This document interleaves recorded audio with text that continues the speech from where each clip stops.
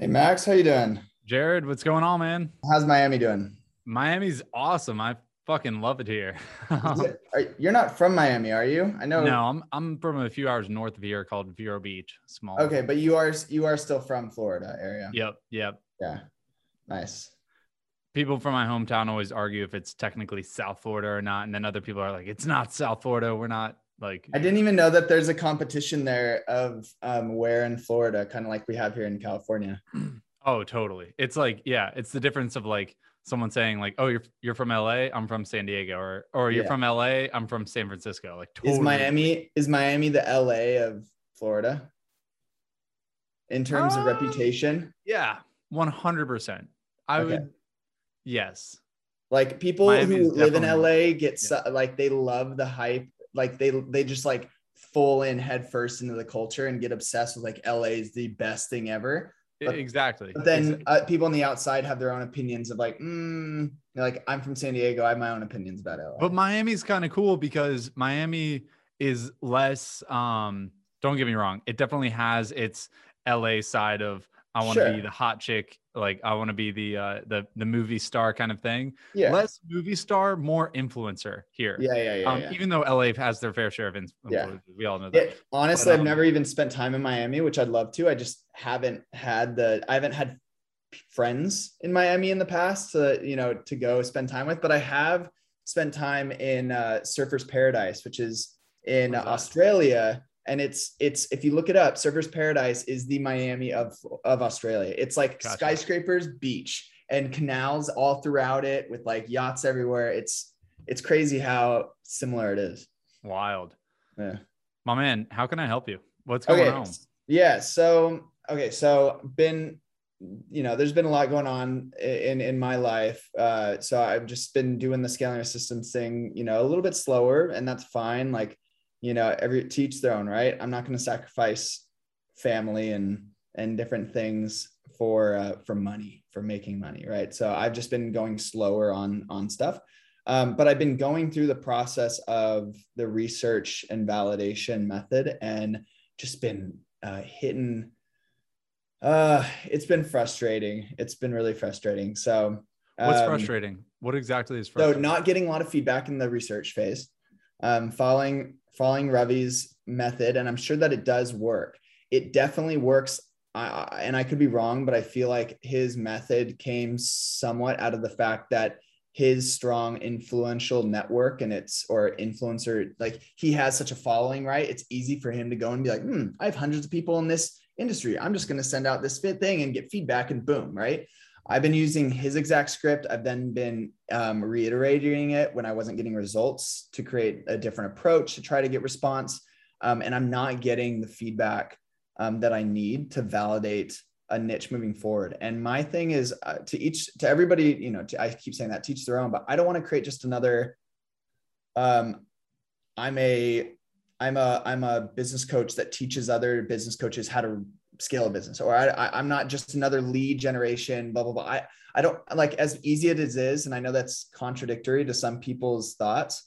I don't want to just have the same exact cookie cutter, run of the mill agency type of thing that so many others do where my heart's not in it. Like, I don't care about it. I wake up every day. I'm like, oh, I'm just going to do it because it's just about the money. So what's the hardest part about the research side?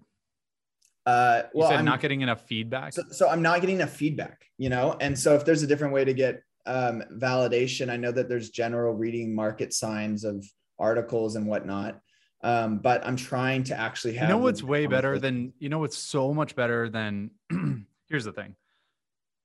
The research part of starting a business is Mhm. absolutely crucial. You have to do it. Every single Yeah, person on planet Earth, if you have an idea about starting a new sock company, then you need yeah, to go research like the different socks. Maybe you're an athletic sock. Maybe you're mhm. a post runners, like maybe you're a runner sock for after you go for a run, right? Like maybe Yeah, you're yeah. something so niche like that, but it's so important that you still do research, even if you're broad or even if you're Mhm. specifically niche, but how you do that research is so important. And so my friend, I would actually recommend doing two ways of research. Number one is to tap into people who are in your network. You don't need to be like having 1,000 followers or 1,000,000 followers by any means. Just tap into people that you know, or that may know someone else, right? Yeah. Hey, I'm looking to get interested in, or I'm interested in getting into this space. Do you know someone who might be available to talk shop about this for a little bit, right? We all know that one. But what people don't often use, and this is going to just sound crazy coming from me because it's my work, but is actually to produce content about this.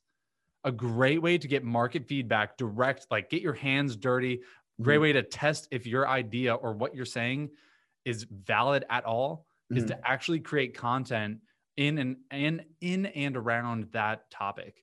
Why? Is because all of a sudden you're going to get people who are liking, commenting, messaging you, asking you more questions about that, whatever the case may be. All of a sudden you're getting your hands dirty, like real dirty, directly to the people by using the right titles, the right hashtags and all that jazz. Like you don't even have to work with us. You could just do content on your own and just be like, okay, well, what type of audience am I attracting here? And Jared, just to give you like a very quick actionable step here is, if you want to create content, which again, it is so crucial because you get real-time responses from people. And when you kind of run out of like your network of people, you're like, damn, I feel like I've talked to everyone and anyone. Time to start creating content, because when you do have those conversations with people, they're going to be like, oh, wow, he's actually pretty knowledgeable on this space. We can have a more educated conversation about it. Or you haven't even talked to them and they're like, wow, he's talking about this. Maybe I could introduce him to John, who I went to college with. And then John and him can discuss this or be Jared's client. Yeah. But I want to get actionable with you and just provide a couple of actionable steps. Number one is to just identify the industry that you're in and the niche that you're looking to focus on. When you create content, you want to think about like the avatar on who exactly you want to be kind of attracting. And even if you don't know who exactly that is, just start to play around with it. Kind of like you're molding it together. You might mold it differently later, but really understand who that is and where they hang out. Because a lot of the times people are like, all right, well, I'm just going to post to Facebook. It's like, well, hold on. Your avatars, they might be on Facebook, but Facebook right now, at least, is a very personal platform. People are kind of over like the value on Facebook. You can get away with it on Instagram. You can definitely get away with it on YouTube, LinkedIn, and TikTok is hot right now. I would 100% just like shoot that one video, knowing who your avatar is, to talk about their pains or questions that they might have, and then post it to the places that they're looking to be on, that they're already on. Right then and there, you're going to get that research.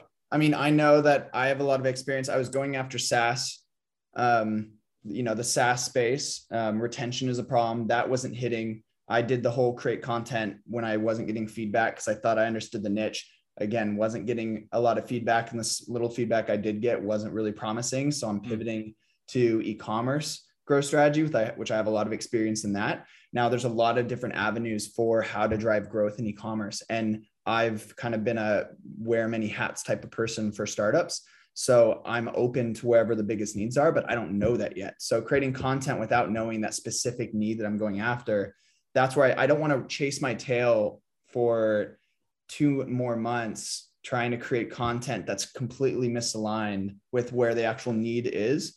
So if I don't have the feedback yet, how would I know what type of content within e-commerce growth to even create? Brilliant. So 2 things. Number one is I'm going to give you 2 resources that you can use. Like, again, whether you work with us or not, which I'm not telling you to, I would just actually like go find more product market fit first.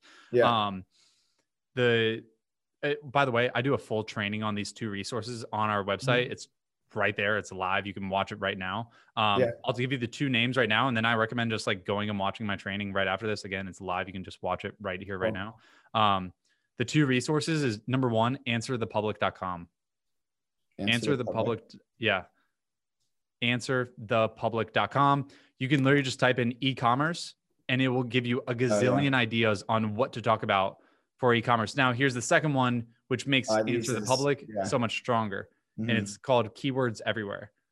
Keywords Everywhere then kind of tests and battle tests what types of titles you should be using and the exact keywords that people are using. It's exactly what we do. It's what we provide to people. We have creative assistants that will take care of all this work for you. Like if people, when they come to work with us, that's what we do for them. But yeah, you can do it yourself if you have the time to do it. Answer the Public, get the best ideas, Keywords Everywhere. battle test, make sure that those keywords are on point. From there, you can create content that people are searching for and directly answer their problems. Boom, market research. You can validate your ideas, give direct responses. Here's the thing, man. At the end of your content, I would make it so you're geared for market research. You know what I mean? So at the end of your video, or your written post or whatever you want to do, you know, by the way, those titles work for any medium of media. At the end, I would just be driving that for engagement. And what I would not do is say, comment down below. People are kind of over like that phrase, but what people really love is DM me.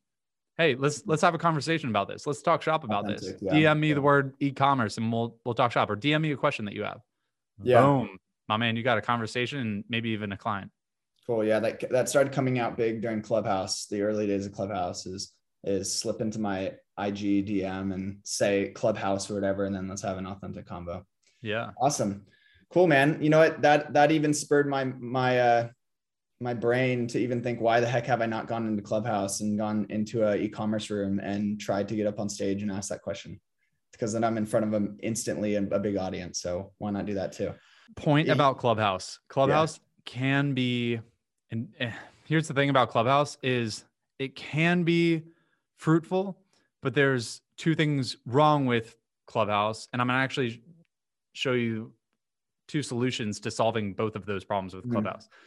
The first one is when you go onto Clubhouse, typically people have their phone just like this. They have their phone, they open up Clubhouse and they put it down on their desk while they're working, and they're just kind of like blah, blah, blah. And they're just like letting the Clubhouse voices ring in the back of their ears. That's exactly why I don't do it, because I don't like outside sound. I like to be focused. Right. Yeah. And I'm going to provide a solution to that in a second. The second thing is, if you are on the speaking side, it's content that's vanishing right away. It's live, right? It's just like on a phone call with someone, unless you're recording, right? So I would just highly recommend, even if whether you have a camera or not, just put up your camera, or even if it's just your phone, and just hit record. Just hit record while you're doing it. So that way you can repurpose for your LinkedIn or for your Facebook, Instagram, which, by the way, if I was in e-commerce, I would be heavily focused on 3 areas: TikTok, 100%, Instagram, and YouTube. Those would be my like 3 mainstays. And I would just repurpose anytime I go into Clubhouse, which I honestly think is a bit of a distraction. But yeah. And the solution to, if you want to like really gain people's attention, like not just have them like working on their computer and then your voice is in the background, you just need to identify their pains and kind of like put them on their heels a bit right from the get-go. Easy way to do that is be like, hey, if you know, you say the word you, not just I, like I'm trying to figure this out, or we are trying to do this. It's all about them. It's like, if you want to make $100,000 the next day of e-commerce, right? How can you be that next person generating $1 million in just 1 week from your brand new e-commerce store? Yeah. Right? All of a sudden you make it directly on them. They're like, whoa, like, what did that guy just say? Like bold claim. And then you provide a solution to that. Right. So again, I'm just totally driving you to like this free training on my website right now, but it's true. We actually like break down a really proven structure on how you should even like be creating content, because it's all about psychology. So we've done a ton of tests on psychology and being like, we start the videos with pain, vision, solution. We identify their pain. So it's like, oh yeah, that guy gets me. Like I am dealing with that. The ultimate vision, where it's like, you want to make $1 million in blank amount of time or whatever. It's like, wow, like, yeah, I've been dealing with this pain, but that sounds amazing. The third one is solution. Don't just give them like, don't just beat them up with the pain or like act like there's this airy substance in the air that they can achieve with a vision. Provide that solution after the pain and vision. Give them a real solution on how to achieve that vision. You with me? Yeah. That's awesome. Love it. I appreciate your time, Max. It fucking works. Yeah. It does. It like, it's frustrating because I just need that little bit of validation. I'm off to the races. Like I'm very confident in what I can do. I don't want to be lost in the noise of people. There's so many like, oh, I paid a $9.99 and now I'm an agency. And what's annoying is those that actually have put in years to gain experience and credibility in the space get buried in the noise. What do you want to do? What do you want to do? As like an end goal, like an end state. I mean, for the last 9 years, I've helped launch startups because I wanted to, I had equity in various startups, and the goal was to, make a startup successful. And after being burned a few times by founders that were more like the core founder that was more greedy about self-serving and then kind of burned us in the process, I realized that instead of chasing that 8, 9 figure type thing, instead, equity, whatever, instead go for something that, free time, stable life, time for people and things that actually matter. So it's still, I love creating things. So I want to, whether it's consulting or it's service based, I'm still feeling that out, but I'm finally investing in myself instead of other people's companies. Why not? Do you have your own e-commerce right now? Like, e-commerce brand? Yeah. Do you have your own brand? I had a COVID project where I used my Trump bucks to create a little print on demand type of thing, but I don't have the funds to really fully make it a big thing. So that's part of why I'm trying to build up my retainer clients, so then I could pour some of the profits into building the brand. But yeah, I mean, it has gotten me one client already. Is just showcasing what I was able to do on a small budget. Okay. Case studies are massive. Yeah. Absolutely. Even if you just have one solid case study. And here's the thing, the best types of case studies, I'm going to give you a couple examples of the best types of case studies. Mm-hmm. First and foremost is a case study about yourself. For example, I say this all the time. I have a relatively tiny following compared to many other people, right? Yeah. But I'm still consistently generating $80,000, $100,000 on a monthly basis, consistently and predictably, just because I know what I'm doing. Like you don't have to have 5,000 or 10,000 or 50,000 subscribers. You could make some serious cash and revenue by just having a small following and knowing what to do. So boom, case study of yourself is massive. Case study of other people that you've helped. This is when it breaks off into two branches. For other case studies, for other people, using other people as case studies, you want to look at it in two ways. Number one, you want to look at it as the most amount of results that you've gained someone, right?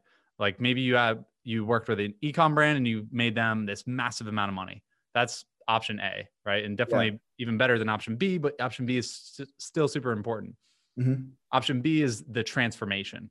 Is you took someone from zero to making 50 grand in a month or in 2 months, whatever the case may be, or in a week, whatever the case may be. Yeah. You kind of think of it in sports. It's like, there's always the MVP player, right? That made $250,000. And then there's always like that, the most changed player. And there's always an award for both, right? So definitely look at your case studies in both of those ways. The MVP, the most changed player, and don't forget about yourself. Yeah, man. I mean, I do have all three of those. So use them in your content. It's just, they're all very broad and they're in different areas within e-commerce. So I'm just trying to, niche down. So I'm not trying to do all things for a brand, anything from branding to website development, to growth strategy, to influencer marketing, to email, to social media management. Like, it's too much, but I've done that all. So I'm just trying to figure out the best little sliver to carve out. But so if you're looking to niche down, and then I do have to bounce here. Yeah. But if you're looking to niche down, look at your experience.